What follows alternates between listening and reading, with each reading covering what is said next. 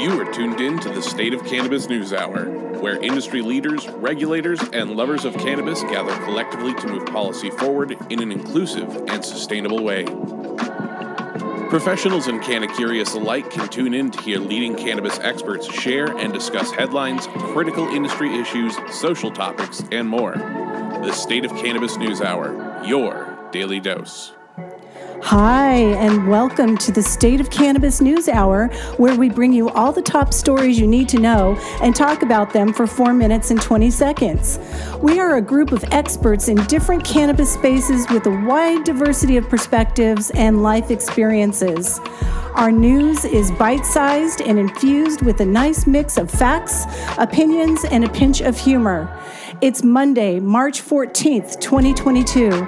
This is episode number 235. I'm Susan Soares, the founder of the State of Cannabis NewsHour, author of the children's book What's Growing in Grandma's Garden, and cannabis's favorite grandma, aka Nanogram. If you are listening to the podcast or watching on the YouTube channel, the show is live every weekday at 9 a.m. Pacific Standard Time on Clubhouse. Spark it up with us and over 27,000 State of Cannabis NewsHour members if you want to be an audience participant.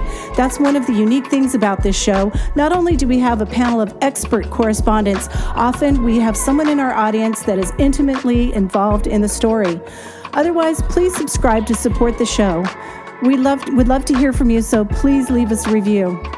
Today we're talking about a Fresno police sergeant on meth, box after box of marijuana, $1.5 million mail delivery plot lands man in Bay County jail, cannabis company confronts history of war on drugs by growing marijuana inside a prison, Tahoe to discuss on-site consumption, the latest sign of Democrats' empty weed promises, and many other frosty nuggets. So stay tuned for the full 60 minutes of the State of Cannabis NewsHour. The following program contains coarse language and nudity. Viewer discretion is advised. Audience, feel free to raise your hands if you want to weigh in on a headline after it's been read, and we'll try to bring you up on the stage. But keep it brief and relevant, or you might get the gong. I'm going to start off today smoking some news. This first headline comes from Reason, and the headline is Brickbat, I'm not sure what that means, Keeping It Off the Streets by Charles Oliver. It's really short. I'm just going to read it to you. Fresno, California Police Sergeant Donnie Donnell has been charged with robbery, illegal possession of meth, and DUI after police say he stole drugs from a suspect, used them, and then crashed his patrol car into a tree in the department's parking lot. Police Chief Paco Balderrama said officers who rushed to the crash at first thought that Donnell had a heart attack. After realizing that his last call involved drugs, they thought he'd had an accidental exposure to fentanyl. Blood testing at the hospital found that he had meth and fentanyl in his system, and there was too much of it for an accidental exposure. The suspect in the case Donnell had handled told police Donnell said she could go free if she gave him her drugs, so she did. And I just want to read you guys the comments on this story from Fist of Etiquette. Fist of Etiquette says, the suspect in the last case Donnell had handled told police Donnell that she could go free if she gave him her drugs, so she did. His true crime was stealing those fees and fines from the department. The Duke of URL said, I anticipate that Sergeant Donnell will be hopefully turning, I anticipate that Sergeant Donnell will hopefully turning himself in, that he will be booked into Fresno County Jail, said Fresno County District Attorney Lisa Sondergaard Smitkamp. Quote, he'll be treated like any other criminal suspect, unquote. And the Duke of URL says, hoping criminals turn themselves in is how they treat every other suspect, question mark. Social justice is neither, says only criminals with unions or political connections. Agamom says, in California, yes. CGR 2727 says, and the woman who he coerced the drugs from, ? I'll bet they'll charge her with felony possession with intent to distribute, battery of an officer, and attempted murder. Earth-based Human Skeptic says, Donnell was probably conducting research and putting his life on the line. So brave. And the last one, Don't Look at Me, says, defentanyl the police. Wow. That's Fresno. Yeah, there's lots and lots and lots and lots of drugs in Fresno. It's really scary. I mean, I know we hear about fentanyl all over, and I know we have listeners from all over. But it's really, at least in California, I think it's becoming really personal now. A lot of people are really, it's mixed with all these drugs. It's really scary. I love defentanyl the police. That is so funny. But yeah, I mean, if you're going to enforce the law, you better be following the law. It's not okay. Where's my siren? I just want to say it's a great story. This is awesome. Thanks, Susan. It's hilarious, kind of, but not. Right. Exactly. It's very sad. And drugs are bad. I mean, what is that combo? Fentanyl and meth? And what does that make you feel like? Any combination with fentanyl, you're just asking for some type of deadly reoccurrence, and it's just a real tragedy that there is so much fentanyl in the streets, and it keeps on coming in to the U.S. from our Mexican border via China. I mean, blame China. China. Is that a speedball? No. Speedball is when you do meth and cocaine at the same time. It's literally coming from Chinese pharmaceutical companies. They are the ones that make it and distribute it. Right, but it's a downer, right? And meth, I don't know. I've never done either of these drugs, but it just seems like a really risky combination. Try some fentanyl today. It's America's new cup of coffee. Oh, more man. like cup of death. Good morning, everybody. A lot of counterfeit Adderall and counterfeit Percocet are now being laced with fentanyl. And to my understanding, if someone overdoses on it, it gives that particular product even more street cred. So it's really a dangerous thing, especially for young people who are using these drugs that used to help them get through their studying or whatever, that they're now being contaminated with, not being contaminated, they're actually being laced with fentanyl, because you have to keep taking the fentanyl to keep the withdrawal symptoms from getting you. So that's why a lot of drug dealers are putting fentanyl in these drugs, these counterfeit drugs, and the regular drugs. Is it expensive? Fentanyl is cheap as fuck. So I don't understand, people that are dealing in fentanyl, why are they doing it? Fentanyl is a cutting agent that you use for drugs, and it's a much cheaper cutting agent than traditional cutting agents, which is why it's so prevalent in so many drugs across the country. Oh, okay. Steve? I was actually going to say just exactly what Jason Beck said. Holy crap. Sorry. Oh, yeah, Steven, you can't deny it, bro. I can't deny it. Jason Beck is correct sometimes. Thanks, guys. Have a beautiful day. Rebecca, did you want to weigh in? I was just going to add in, because I know you're not familiar with fentanyl. It started off as a drug that's used in surgeries and things like that. And so it is one of the ones that is born out of the opioid crisis. So that's why people are going after it. The same reason that you would hear them go after Percocet or morphine and go after that. That's what they're looking for. That's the high that they're looking for with fentanyl. I'm a 20-year pharmacy technician, so I'm familiar with medications. So that made me hopefully get you to understand why the mentality behind people using it. Not to mention, it's also because Joe Biden's the president and everyone just wants to die. No. No. Don't they drug test cops? Yeah, but it's funny with drug testing, because I've had it done before and I'm on a doctor regulated opiate that I have to have and is really reined in. But if you have any sort of script, any sort of reasoning for it, you go before your official results are given to your employer. they go through and say, hey, do you have a medical reason? And if you can produce any sort of prescription that explains it away, anything at all, then they don't report that to your employer or to whoever as a conflict because it is coming from a medical doctor. Does that make sense? Yeah, but he was also on meth. I mean, you know. I don't know with that. Yeah, I don't know all the details with that with meth. Sometimes that could be covered up by Adderall. Sometimes that, if they have a script for Adderall, sometimes. Oh, wow. Yeah. Okay. Dr. Clifton. Yeah, I mean, just in regards to the drug testing, it depends on what your employer is drug testing you for. And there's a lot of drug testing regulations that are coming through the states. There's some stuff passing in Colorado that will not allow employers to test their employees unless they're clearly intoxicated. We have the same law in New York. And there was just somebody who was upheld in Maine who lost their job because of disability on medical cannabis. They found a positive cannabis test and they discharged him. Interestingly, he was working for a wheelchair van company, a company that made wheelchair vans for disabled people. And they fired him after they found a positive cannabis test, even though he was using it medically. He won in the state Supreme Court. But if your company has a zero tolerance, they can still fire you, even if you have a reason for the medication. There's just certain, like surgeons or pilots, that can't be on morphine, even if they were given a prescription. They certainly can't work on it. Thank you so much for that. Thank you, everybody, for weighing in on that headline. So we're going to keep moving. Up next is Jason Beck.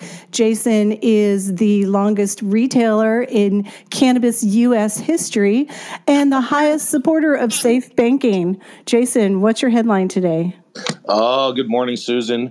Today, my story comes out of Florida, and it's got lots and lots and lots of boxes involved, where box after box of marijuana, that's right, $1.5 million in mail delivery plot lands a man in Bay County Jail. The Panama City Police Department thwarted a plan to send more than 190 pounds of marijuana through the mail, officials said on Friday. In a press conference at the police station, PCPD Corporal Kristen Shaw said the department responded in late January to the UPS store on 23rd Street, where employees noticed 3 large boxes that smelled like marijuana. A PCPD canine officer responded to the scene and was alerted to the presence of marijuana, Shaw said. The following day, officers intercepted a van driven by Younging Wang after he attempted to pick up the boxes, police said. Officers reported smelling the same marijuana odor coming from the van. The Street Crimes Unit arrested Wang, 31, and charged him with trafficking in marijuana possession of a counter... Oh, hold on. Charged him with trafficking in marijuana, possession of a counterfeit driver's license, providing a false ID to law enforcement officer, and possession of narcotics equipment. He was booked into the Bay County Jail. Police said 7 boxes were mailed to Wang. They placed the street value of the marijuana at $1.5 million inside the boxes. The bags of marijuana were labeled with names of different strains, such as gelato, and that's right, you guessed it, blue. You guys all think I'm going to say blue dream, but it's not. It's blue cheese. Shaw said with such large amounts, the dealer is trying to break it down and sell it in gram increments to make more money, he said. The January seizure of marijuana is the largest in his PCPD tenure, and he also says, a lot of times we're investigating violent crimes involving drugs, Shaw said.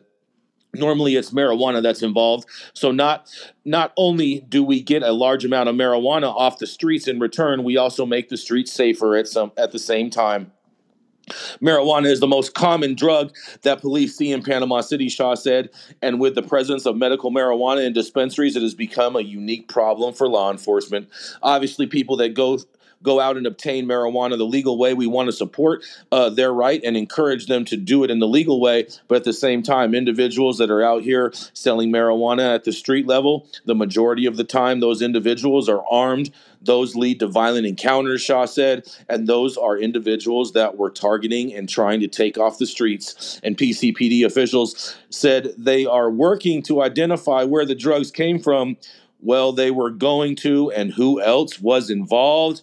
I'm willing to bet that this weed came from either California or Oklahoma. How's that for an investigative process, PCPD? And this is Jason Beck reporting for the State of Cannabis NewsHour. Jason, can you tell by the photos, are those airtight bags? Why could you smell it? I mean, what an idiot. $1.5 million worth of pot. You don't even do anything to make sure it doesn't smell? Well, those are freezer bags, or not the freezer bags, but the seal a meal type bags that are used. And it looks like they're only bagged once, but generally, if you're shipping that much, you should generally put a couple extra bags in there. One would think. Dryer sheets help too. Allegedly. Also, I don't know.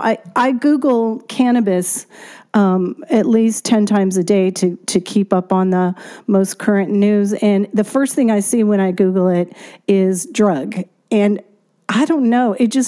I don't think that's right. I just don't think that we should classify cannabis as a drug. I hate hearing that. It's a flower. It's a plant. It's a vegetable. Eat your veggies. Right. This is isn't it interesting that this is the same strains, like at least that we have in California, that are like everywhere? I noticed that in the Alaska article the other day. It's like, is there any diversity of strains anymore?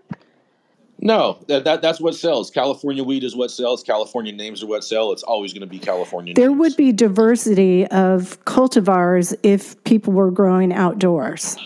Liz, would you smoke some New York weed that was called Big Apple Buds?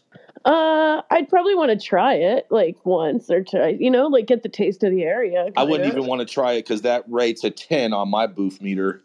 I feel you on that. It's just like, to me, it's like, okay, so is the legal system so tight that there's no other genetics in it? And if this is outside, if this is outside that market, I just think this was funny. There was a lot of topics in here. It was in Florida. The guy's name was a little funny. The fact that he's trying to sell it by the gram is kind of hilarious. That's what law enforcement said. That's what law enforcement was presuming, is that he was going to sell it all gram by gram, which actually makes them be able to equate that $1.5 million value. But the reality of it is, anyone that has that many pounds of weed, you are not selling that shit gram by gram. You're trying to sell peas, half peas, quarter peas, and ounces at the smallest increment. So what do you think? If we all had cop math, we would all be pretty loaded. I mean, rich. Yeah. What do you think the real math is, Jason? $25 a gram, according to the DEA. All right. I guess we're done with Jason's headline. Thank you so much, Jason. Up next is Santa Barbara-based cannabis educator and brand strategist Liz Rogan. She's an important link in California's largest cultivation center, and an important link for the show. Keeping the links to our news pinned to the top of the stage is because she has our Pinterest in mind. Liz Rogan, what have you got for us today?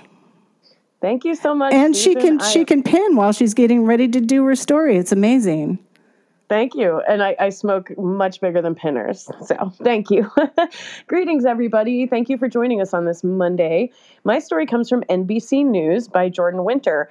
And we are following along in the incarceration prison lockup headline. But this is a good story. So the headline reads, "Prison to pot farms confront legacy of war on drugs." So despite cannabis being legal in multiple states, many people are still incarcerated. If you think about it, many of us can use cannabis and use it without fear, and we can now say that we work in the cannabis industry. But my story today focuses on a small but very impactful story of prisons, which are now closed, becoming licensed cannabis cultivation and manufacturing sites. In 2020, over 350,000 people in the U.S. were arrested for marijuana-related violations, primarily in states where it's illegal, according to the FBI. So this is going to highlight two companies that are doing just that. Green Thumb Industries is a really large cannabis company all over. They're breaking ground on a former prison in Warwick, New York. This is the first of its kind in the state. CEO Ben Kovler said he hopes that this will be the first cannabis company in the state to hire former inmates. And they're investing $150 million to turn it into a cultivation facility. And in Coalinga, California, we see a company that's actually making it happen right now. Dan Dalton and his sister Casey. Dan comes from the music industry originally, so he brought Damian Marley into this as a partner into this venture. But they bought a 20-acre site in 2016 for $4.1 million. They decided it was a great location because it was really dry, sterile, and it had a lot of already had all the fences and a lot of security in place there. So the name of their company is Evidence. They have 8 acres growing right now. Prison remains, people who work there, the head grower, he had been in prison. And so this is really personal to him. It's kind of neat. They bag up their product in evidence bags. They said it gets conversations started. They donate profits to Last Prisoner Project. And so they really find that this is it's interesting. It's people working in prison at the same time there are other people are still serving time in prison. And so it's really interesting. I think it brings up a lot of mixed emotions for people. Critics say, there's a lot of people who have been incarcerated and, people of color still have a very small percentage of cannabis ownership in companies. So it's how do we continue to rectify that? But anyway, I'd love to hear what you guys have to say about it. This is Liz Rogan. I'm here for the State of Cannabis News Hour. Thank you, Liz. I know the owners. I know one of the owners of this company, and she was telling me that the first time that they went into the prison, it was so eerie. It was as if everyone had just left. It just disappeared, and there was stuff everywhere, and she went around and was looking, and she saw evidence bags, and she got really emotional. And this brand was born. It's an authentic brand. It was born from a place of compassion. I really respect what they're doing. They're struggling just like everyone else in the industry. I know one time. Their crop, they had a helicopter above their field, and they thought that they were being raided, but they found out that the helicopter was there to bug spray on the school that was nearby, and they were spraying their plants instead. I don't know if it was an accident or not, but they've had a lot of struggles getting this company up and running, but I sure hope they make it. Well, I like the idea of repurposing a structure. However, I would think that there'd be a lot of PTSD going on for people who serve time and then working in a prison environment. I hope they did some major saging and praying to purify the energy in the space. Just my thought. Yeah, I get PTSD every time I go into a courtroom, so I hear you, but maybe that's the best medicine? I don't know. Shock therapy is the best therapy. Are you coming from experience, Jason? Fuck yeah, people need to fucking pull their tissues out of their pockets and wipe their eyes and just get to work and fucking get the fucking job done. Let's get it done. Thank you. Yes. And it's affordable, right? This is a really affordable brand. So affordable generally means it's fucking boof. Wait, I'm trying to get Mary up.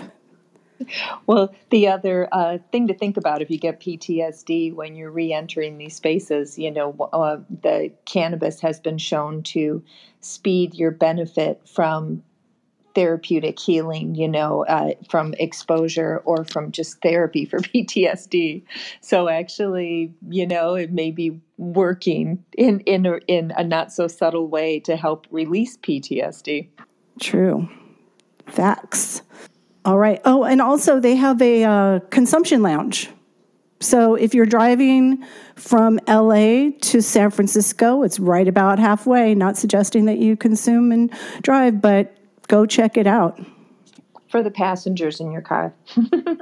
For the passengers, yes, definitely. Or you could stay at Harris Ranch. Just call it a day. All right, we're going to keep moving. Up next is Dr. Felicia.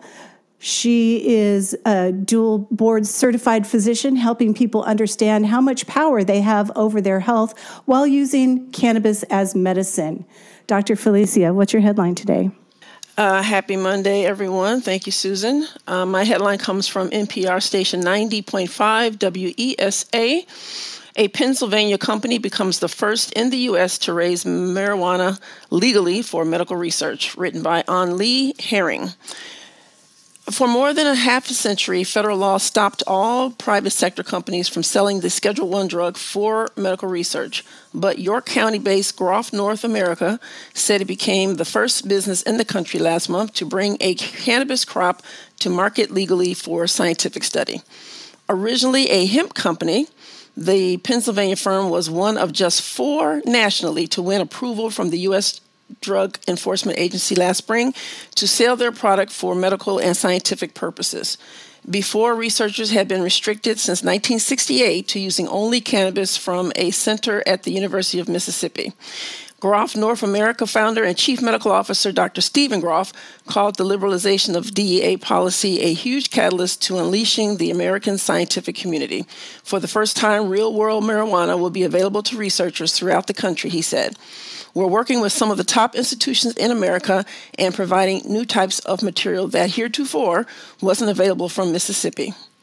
Following its first federally sanctioned harvest, Groff North America was required to turn the crop over to the DEA before buying it back and selling it.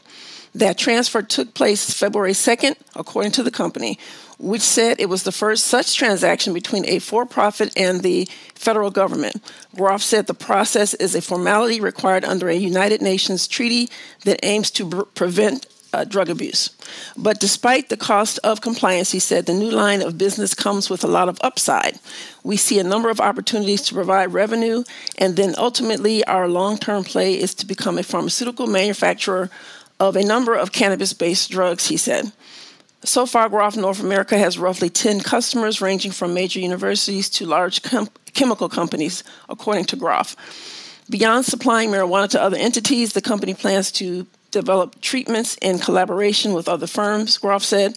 An early project will explore the possibility of using certain cannabinoids as antibiotics to treat MRSA, a type of bacteria that causes severe skin and soft tissue infections. In addition, Groff said that he sees potential to create medications for anxiety, sleep problems, post-traumatic stress disorder, and depression. I recently had an opportunity to hear Dr. Groff speak on a podcast, and in my opinion, he represents probably the majority or the average physician who may be open to cannabis, however, want a standardized plant extract to work with. The average physician doesn't have time to start low and go slow.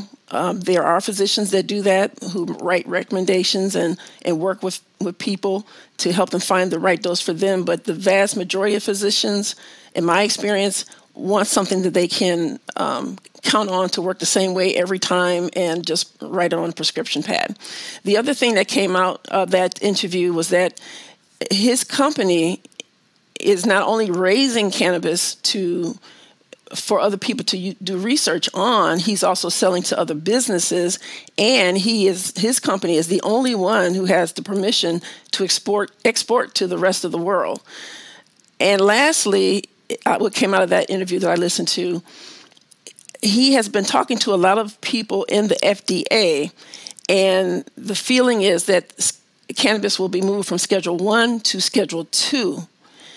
It will not be descheduled anytime soon. So I was sad to hear that, and I hope that we can change that. But if it goes from Schedule I to Schedule II, in my opinion, people will still be locked up for this plant because it's still illegal on the federal level. I'm Dr. Felicia Dawson, reporting for the State of Cannabis NewsHour. What are you all's thoughts? Not only that, Dr. Felicia, if it goes from Schedule 1 to Schedule 2, it would basically eliminate all of the infrastructure built in all these different states of the industry, which we actually know of it as, because Schedule 2 drugs we would be subject to the FDA, and every single product that we create in the cannabis space would be considered an adulterated product because none of it has passed any FDA clearance. Well, that's part of my issue with the corporatization of medicine in general. They want it to be able to be patented. They want it to be a single or two agent thing, and that's just not what this plan is about. I know you all hate the word drug, but probably 25% of the pharmaceuticals on the market coming from plants. Plants are medicine. So that's kind of where this industry it seems to be going. It seems like it's trying to be monopolized by large players, and the small craft growers are being left out to dry. Go ahead, Jason. I was going to say, Dr. Felicia, I couldn't agree with you more. You have all these MSOs trying to play these major power grabs and capture market share and cripple market share by not allowing interstate trade, and that's exactly what they're trying to do. Changing it to Schedule 2 would just be such a disaster. I like to say the genie can get back in the bottle, but in this case, I just don't see the industry allowing that to happen. I can't even imagine it. That's my personal biggest fear, is that they're going to pull these THC caps on recreational/adult use, and then the big pharma is going to come in and take anything that's higher and say, oh, it's medicine. No, big pharma is going to isolate it as different isolates, and they're going to have the THC isolate. They're going to have the CBD isolate. They're going to have all of these different things, and we're not going to be able to sell anything because they're going to have drug preclusion, and that's what will ultimately happen. Yeah, and he also pointed out the fact that CBD might be a wrap also because of Epidiolex. I understand that Charlotte's Web presented a bunch of information to the FDA trying to get their thing passed, and because of Epidiolex, it was an issue, I believe. Yay, we have a lawyer on the stage. Victoria, what did you want to say about Dr. Felicia's headline? I wanted to jump in on the FDA point that just ended, and I'm moving mid-move, so happy to be listening in, but wanted to jump in on this story only. Just to say that right now there is drug preclusion. Some of the proposed bills, meaning that if something is regulated as a drug, then it's precluded from being in food or being sold otherwise. A lot of the legislation proposed, including like States Reform Act, and I actually think even the CAOA would legislatively not have drug preclusion apply. So then it wouldn't be a problem that they're regulated as drugs. But I also think important in this conversation, which I've heard come up, is whether or not the synthetic versus naturally occurring. So like synthetic could be being regulated as drugs, and then naturally occurring could be, some of the legislation even says recognized as safe, designated generally recognized as safe, meaning it could be as, a dietary supplement, food additive. But there's a lot of ways it could go, and it's not clear to me. But I agree. The worst thing I think would be to reschedule it. But even then, that could just be the synthetic version. And so it's a messy legal landscape, and hopefully I helped make it messier. But great story. Yeah, thanks for that, Victoria. Oh, shoot. Okay, we're past the half-hour point, so we're going to go ahead and do a relight. You are tuned in to the State of Cannabis News Hour, your daily dose. The thoughts and opinions expressed in the State of Cannabis News Hour are those of the individual speakers, not those of any other speaker, the State of Cannabis, or its members. The statements made in the State of Cannabis News Hour do not constitute legal or accounting advice, and the State of Cannabis and its speakers make no representation regarding the legal status of any substance in any country, area, or territory, or any other authorities. The views expressed in this room do not establish any fiduciary relationships. The sponsorship of the State of Cannabis News Hour do not imply or constitute any endorsement by the State of Cannabis or the expressions of any of the opinions whatsoever on the part of the State of Cannabis or any of its speakers. Viewer discretion advised. All right, we're going to keep smoking the news. Up next, we've got Adelia Carrillo. She is the CMO of Event High, advisor of ICBWA, and co-founder of Blunt Brunch. What you got for us today, Adelia? Good morning, everyone. So today's article is called "The City to Discuss On-Site Cannabis Consumption Parking Authority Bylaws." This is from Lake Tahoe, and I'm going to just focus on the cannabis component, which is valid for this conversation. So the South Lake Tahoe City Council will be hammering out the details of on-site consumption of cannabis at dispensaries on Tuesday, March 15th. The idea was brought up by the Cannabis Subcommittee during its October 19th, 2021 meeting. The council actually directed staff to draft an ordinance, and the subcommittee also recommended that they increased canopy size for cultivation. So far, there's been two versions of the ordinance drafted, one allowing on-site consumption and one continuing to prohibit it. The Planning Commission approved the first version, and they also asked, though, for energy efficiency, renewable energy requirements for businesses as well. If the council approves the ordinance, Cannabis businesses can apply for a public safety license, which would allow them to add a consumption lounge. Just a few ordinance requirements are as follows. A ventilation plan is needed to and must be designed to prevent flow of smoke to all other areas of retail establishment and neighboring businesses and properties. There is a requirement for employees to be present in consumption area at all times and be trained to assist customers to avoid overconsumption of edibles. There's also a requirement that the business to cut off service to impaired patrons and provide option for safe ride home for customers such as shuttle, taxi, or rideshare service. A couple other things that was notated: any opened or unfinished cannabis products must be securely repackaged before leaving the site. And cannabis products ingested, smoked, or vaped in consumption lounges must be purchased on site. So finally, the consumption lounge must be a separate indoor space or separate outdoor space not visible to the public and situated and ventilated to prevent odors perceptible to neighbors' properties with a separate entrance from the retail store. In addition, there was one more thing notated. To the ordinance changes, council will consider a second agenda item to establish a cannabis revenue grant program, process, and guidelines. If anybody's interested in checking out the meeting, they can view it in person if you are in Lake Tahoe, or you can view it remotely on Channel 21. And this is Adelia Carrillo, and I'm reporting for the State of Cannabis NewsHour.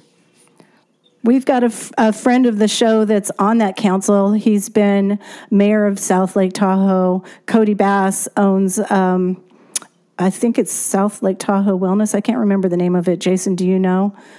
But he has to recuse himself from any of these cannabis issues. So they're still moving forward, and that's great. I look forward to going back to South Lake Tahoe when I can go to a consumption lounge. Agreed. And all the requirements seem pretty valid. Oh, sorry, Priscilla, go on ahead. Oh, I was going to say, if I'm in South Lake Tahoe, the only place I want to be smoking on is on the lake. I'm sure the environmentalists love that one, Priscilla. Hey, we're all naturalists if you're in cannabis. Yeah, cannabis smoke is not the same as cigarette smoke. So I just wanted to say, I think overall that it's great to see these consumption lounges moving forward, because like a year ago, they weren't even really being discussed. So though there's a lot of challenges that we're facing, I think it's overall moving forward. A small but point that I do want to pull up is that no, cannabis smoke is not the same as tobacco smoke. As you know, combusting tobacco gives you about 4,000 toxins. Combusting cannabis gives you about 2,000, but they do share about 160 of the same toxins when you burn plant material. Just for accuracy. Okay, and I appreciate that. But another thing is that we don't leave butts around, and those cigarette butts are so toxic to the environment. So there's a difference there too. I'll give you that. Weed people 100% leave butts around. That is total fake. Okay. Well, I smoke mine down to practically nothing. It's not. You think it's the same? No, I don't think it's the same. But at the same time, to say that we don't do it is not realistic, because we 100% do. Well, if you do that, stop it. No. Okay, we're going to keep on moving because we've got some really, really juicy topics still. Up next, we've got Shalina Panu. She's an attorney at law focusing on cannabis, entertainment, and psychedelics, founder of the cannabis blog and podcast, Shall We Toke. What have you got today, Shalina? Thank you so much, Susan. Good morning, everyone. My headline for today is Former Cannabis Executive Files Complaint Against Lowell Farms and More. Kevin Lawrence, who is the plaintiff in this matter, has filed a complaint against Lowell Farms, Indus Holding, Cypress Manufacturing Company, Edible Management LLC, and Wells Innovation Group, Kelly Jose McMillan, Kevin McGrath, and Robert Weekley Jr. Forbes report on this over the weekend, so if you want to look at the link, you can do that. And I also included the complaint here if you want to read that as well. The complaint causes of action are as follows: hostile work environment sexual harassment, quid pro quo sexual harassment, retaliatory termination, failure to prevent harassment, discrimination, and retaliation, premises liability. The complaint alleges that plaintiff was subjected to severe and pervasive sexual harassment, both hostile work environment and quid pro quo, as a result of unwanted sexual advances and other discriminatory conduct. Here's a list of the alleged complaints. On July 8, 2020, during a raunchy work party held at the CCO's home in Salinas, California, McMillan's wife made sexual advances toward plaintiff and his wife, such as fondling herself while talking about her own breasts, genitalia, and sexual desires. Mrs. McMillan's conduct was observed by McMillan and other officers and directors who were consuming large amounts of alcohol and Schedule I drugs. Further, the complaint states that Lawrence spoke to Ainsworth about Mrs. McMillan's conduct, but his concerns were dismissed, with Ainsworth suggesting that plaintiff steer clear of the McMillans. In January 2021, two of Lawrence's female subordinates complained about chronic sexism and harassment by one of George's guys, meaning a manager who had close ties to George Allen, the chairman of the board and majority shareholder. Lawrence notified Ainsworth that he planned to conduct an investigation, but the CEO rejected the idea, explaining that the harasser had been knighted by Mr. Allen. A few weeks later, the two men who reported the harassment by George's guys were terminated and paid money to sign confidentiality agreements. On April 28, 2021, Lawrence attended a work function in Salinas, after which he and McGrath were invited to stay the night at Weekly's home in neighboring Monterey. After Lawrence had gone to bed, he was awakened by a nude and heavily impaired McGrath who had come into plaintiff's room and began dancing. Lawrence acted like he was asleep, hoping McGrath would leave. Instead, McGrath got into bed with Lawrence and assumed a spoon position such that McGrath's genitals were touching plaintiff's buttocks. Lawrence lay frozen in fear for several minutes until McGrath got up and left. As with previous incidents, Lawrence reported the sexual harassment to Ainsworth, who dismissed it as more misconduct by an untouchable. On May 25, 2021, Lawrence attended another ribald work event at the McMillan home in Salinas. This time, Mrs. Lawrence did not attend. Like the year before, most of the officers and directors were present as they consumed heavy amounts of alcohol and drugs. They observed Mrs. McMillan make sexual advances towards Lawrence. By the end of the party, the McMillans had revealed to Lawrence that they were active swingers and urged plaintiff to join them sometime soon and to bring his wife too. The complaint further alleges that although the McMillans did not know the details about Lawrence's history of childhood sexual abuse, they likely sensed he was more susceptible to quid pro quo sexual manipulation than a normally healthy person. However, the McMillans did not know that the fact that Kevin McMillan was previously a chief police officer, who would be especially disturbing to plaintiffs since he was kidnapped and raped when he was 12 years old by two men who claimed to be law enforcement officers. On May 26, 2021, McMillan told Lawrence he gave his cell phone number to his wife. The wife sent plaintiff a message, and they exchanged several messages describing the McMillans' collective swinging activity, stating that defendant approved of his wife recruiting plaintiff and also plaintiff's wife as sex partners for them both. The text messages state that they check out couples' profiles to see who they are both attracted to, and that defendant has a local girlfriend that his wife states she found for her husband, and that this conversation would come up that night while her husband was having sex with her. Hours later, she sent plaintiff a message about concerns regarding the company, and then hours later, she sent a photo of defendant giving his wife oral sex as she lay on her back nude, looking up at the camera. The next morning, the wife sent plaintiff a message about her conversation with her husband the night before that involved notes prepared by defendant with his wife, and it is labeled as Kevin's script. It states that defendant has good friends at the company, but that nobody knows, and that they don't talk about lifestyle stuff to vanillas ever, and they expect the same. Further, it states that they need to know the circumstances, whether or not plaintiff's wife knows, and if she was cool with it, since the chances of them all being together at dinner is high, so they need to know what everyone else knows. She further states her concern of plaintiff's wife not knowing, and then once she finds out, she could go apeshit, and that could risk plaintiff's job. Defendant's wife offered plaintiff 4 dates in June when they could have sex, and he chose June 8, 2021. Defendant's wife demanded to know if plaintiff's wife knew about their plans, emphasizing that defendant wants to know. Plaintiff replied that his wife did not know about June 8th, and then immediately insisted that plaintiff send her a photograph of his erection, to which he sent her. The next day, while the defendants were on their way to Vegas, defendant's wife messaged plaintiff about defendant's growing concerns about getting caught and to not fuck up because defendant doesn't want to have to discipline the guy who was banging his wife. He replied saying he doesn't fuck up. He's a professional working as a corporate executive for 25 years. Later, defendant's wife sent plaintiff an erotic image. On May 29, 2021, the defendant sent plaintiff 2 recorded sex videos with another couple in Vegas showing defendant's wife having sex with the woman and defendant watching. She also sent nude photos of herself by the pool with defendant standing next to her.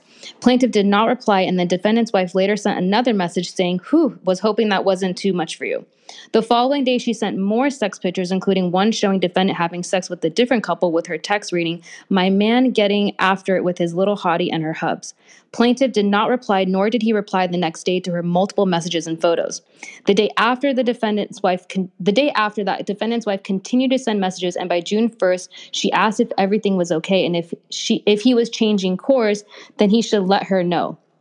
Plaintiff did not reply, and by June 2nd, defendant sent plaintiff a message to call him, to which he replied to the wife saying, "Morning." She replied stating, "Dude, what's going on? Totally understand if you need to call this off. I'll be disappointed but I understand your situation, of course. I just need to know, for planning purposes. Defendant set up a date with his girlfriend at our house for Tuesday night. He will need to change that." Plaintiff called defendant, and defendant stated how upset he was at him for not paying attention to his wife, stating, "She's upset that you're not responding to her. When she gets upset, I get upset." Unable to tell the truth, plaintiff instead told defendant he was afraid his wife would see the messages, which seemed to trigger defendant's anxiety that plaintiff's wife could potentially go apeshit and all of them and call them all out. As such, plaintiff canceled the June 8th sex date. On June 3rd, defendant's wife sent plaintiff a photo of her bare buttocks as she stood next to her desk at work, teasing with, "Come bend me over this desk, baby," and then quickly stated, "I wasn't going to message you. Sorry, I'm weak." On June 4th, defendant's wife sent plaintiff a link to a swingers resort in Mexico, suggesting him and his wife try it out since it's the way they've heard other couples start that lifestyle. Plaintiff replied saying that his wife asked if he thought about swinging with the defendants and made it clear to plaintiff it was not going to happen, stating she's not into it. Defendant's wife replied saying, "Wow, how did that come up? Out of the blue? It just seems odd to me. Have to admit it freaked me the fuck out when you messaged that." Defendant's wife kept sending graphic pictures of her and her husband engaged in swinger sex and procession activities. His replies were far and few between. Defendant's wife sent her final graphic message on June 14, 2021, to which he did not reply. On June 29, 2021, the plaintiff sent defendant's wife apologizing for being in the dark because her name kept popping up on his phone, and his wife asked, "Why does it say her name?" He stated he freaked out and realized he can't sex all the time since he'll get caught. On September 17, 2021, plaintiff was terminated for reporting, opposing, and witnessing his defendant's violation of law and purchase and possession of Schedule I drugs. Plaintiff is asking the court for past and future economic and non-economic damages, punitive damages, attorney fees and costs, civil penalties, injunctive relief, and other proper relief. What are your thoughts on this complaint? I know this was very long and as thorough as I can possibly do, but I just wanted to get your guys' opinion on this. My name is Shalene, and I'm reporting for the State of Cannabis NewsHour. It's such a crazy story. It makes you wonder if what is not being said too. It's crazy. I don't know, but when you were talking about at the first dinner party when she was fucking fondling herself, I was just like, oh man, she must have done some Molly and she's feeling herself. Wow. I mean, this story is like so graphic. It's hilarious. The Forbes article obviously didn't get that detail, so I wanted to just focus on the complaint, what was alleged in there. Where are all these sex tapes available at, Shalena? I don't know, Jason. Oh my God. So Thomas, did you want to weigh in? All I was going to say is that I moved across the country to do PR for 10 in-house Indus brands back in the summer of 2019. This story is just fucking crazy. Holy shit. So what do you do? How do you handle the PR on this if you're Lowell's? You change your name? I no longer do the PR there because 4 months into it, and I do air quotes, they went bankrupt. The CFO left. This guy got hired. And then like a couple months later, they merged/acquired Lowell for $42 No, but I mean, what would you do? How would you even handle a story like this? I'd probably resign. Well, I'm sure we'll be talking about this some more. Does anyone else want to weigh in before we move on? All right. Up next is Priscilla Agancillo. She's a Canamomipreneur, multi-award-winning influencer, CEO of the award-winning Original Breeders League, and a smoking superhero. She's also known for keeping elected officials accountable and having some really, really great weed. Priscilla, what's your headline? Thanks, Susan. It's really hard to follow Shalena's steamy story there, but legal gray area leaves potential cannabis growers in limbo. It's been a month since the Mississippi Medical Cannabis Act was signed into law, but cannabis cultivators are unsure about how to proceed.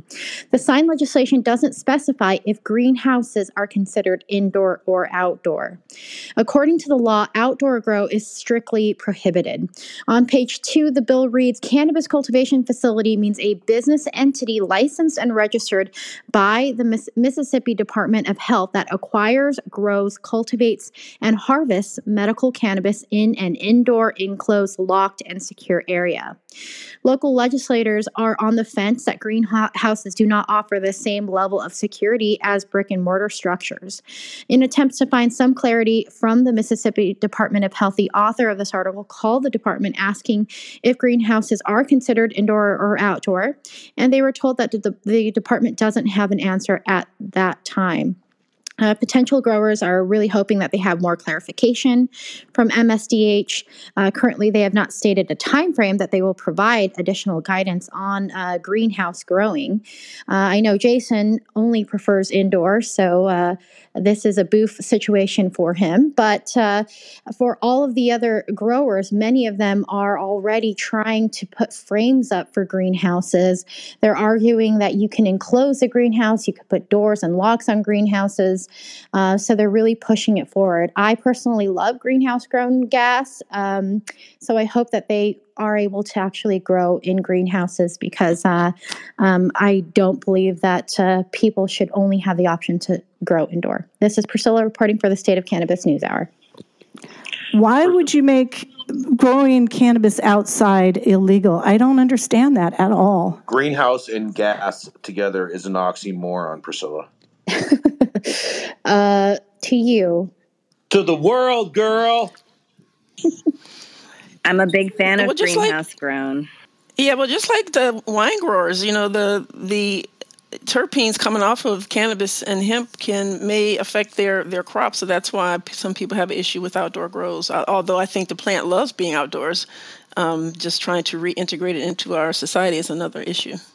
Didn't Nevada do something weird about outdoor and indoor when they first created the law? You could only grow outside, and then I forget what it was, but they definitely did the switcheroo. So welcome to the ever-shifting landscape of cannabis business. I wanted to ask one of the attorneys on the stage now, whoever called to try to get clarification on whether or not greenhouses were cool or not, that answer sounded kind of iffy. Would you all have any recommendations on how someone can actually get a definitive answer regarding some legislation that had just been passed? Greenhouse is trash. Destroy them all.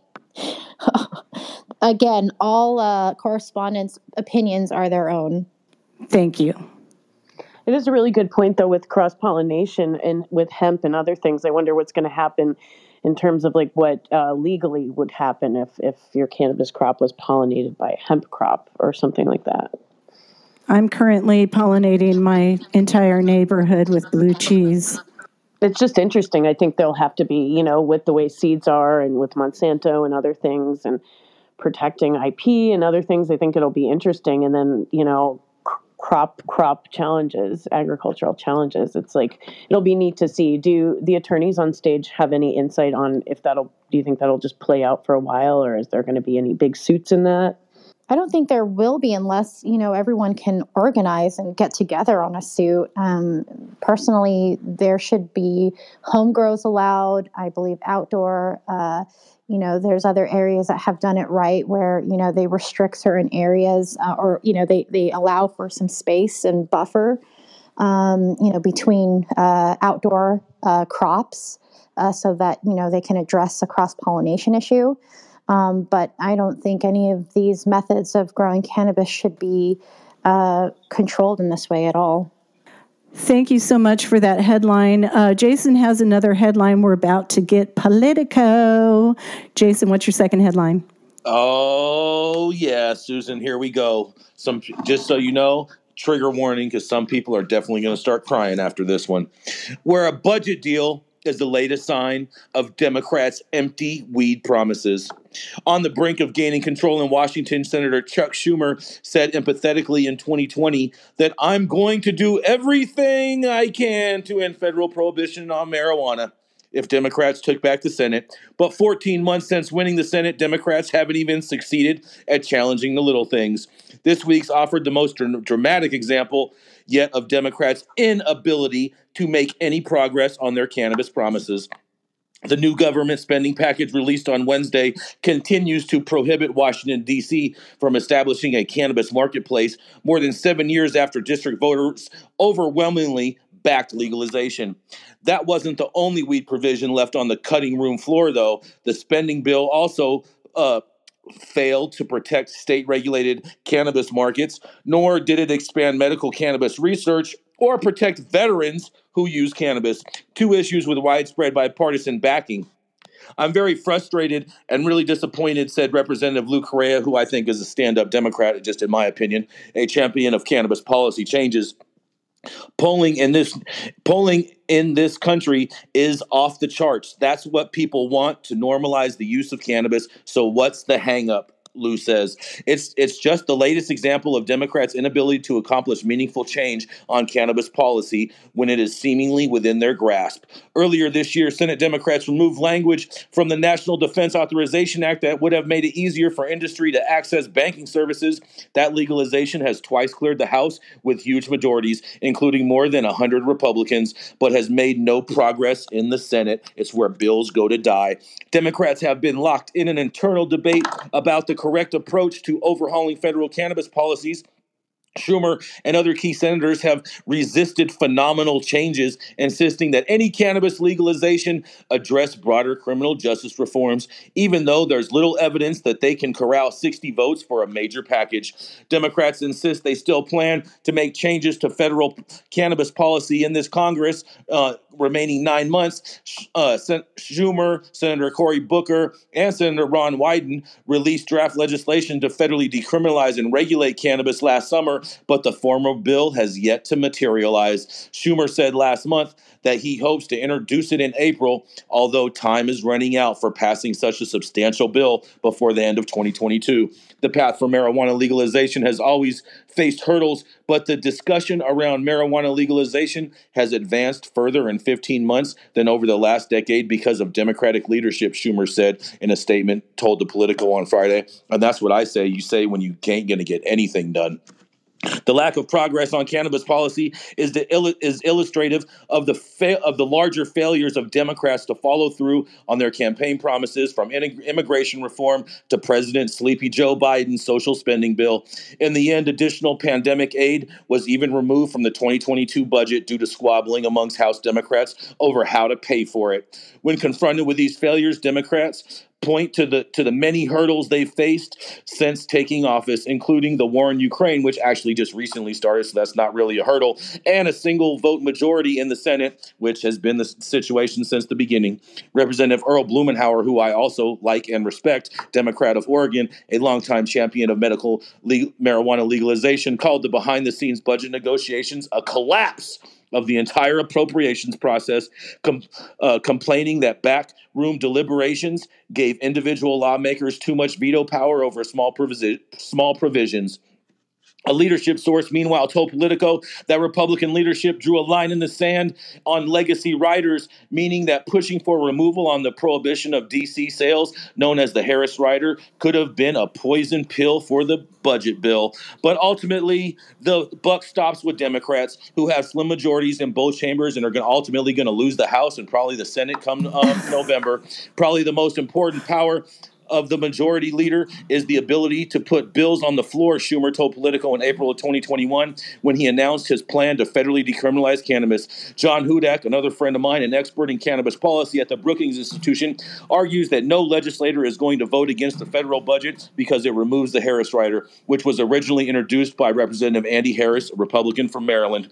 I can guarantee you, Hudak said, if Chuck Schumer wanted the Harris Rider removed, the Harris Rider would be removed. Ultimately, Hudak said, Democrats can't be blamed for not getting comprehensive reform across the finish line, especially when they have such a narrow margin in the Senate, but their inability to pass smaller provisions shows the lengths to which leadership is willing to fight for cannabis policy. In fact, many dumbfounded advocates and frustrated pro-cannabis lawmakers pointed on Wednesday to the broad support among voters for cannabis legalization. 18 states, the District of Columbia, and 3 territories have legalized adult-use cannabis in the last decade. 2/3 of American voters support legalization, including half of the Republican voters and 83% of Democrats. Why isn't it translating into cannabis policy on Capitol Hill? However, it's unclear. You give us both chambers, you give us the president, and we'll give you cannabis, Correa said on Wednesday, adding that Democrats made the similar promises in 2020 on immigration policy, which also has yet to receive its day in Congress. What has happened? Well, I'll tell you what's happened. The Democrats have no spine and can't pass a decent bill if their life depended on it. And this is Jason Beck reporting for the State News Hour. Thank you so much, Jason. We're over time. That was a really great show. If you missed any of it, make sure to catch the replay on Clubhouse or find us a few hours after the show anywhere you get your podcasts or on our YouTube channel. And if you like the content, please subscribe and leave a review. A big thank you to all of the correspondents that comb through all the headlines each day just to bring us just what we need to know. And thank you so much, team. I really appreciate you. Thank you, audience, for being our eyes and ears when there's news in your city, county, state, or country. Your addition to our show makes the State of Cannabis News Hour news you can trust. Thank you, guys.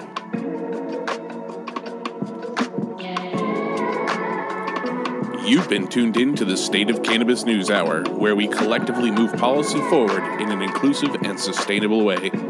Start your morning on a high note and join us every weekday at 9 a.m. Pacific Time for the State of Cannabis News Hour, your daily dose. I love y'all. Bye. Bye-bye.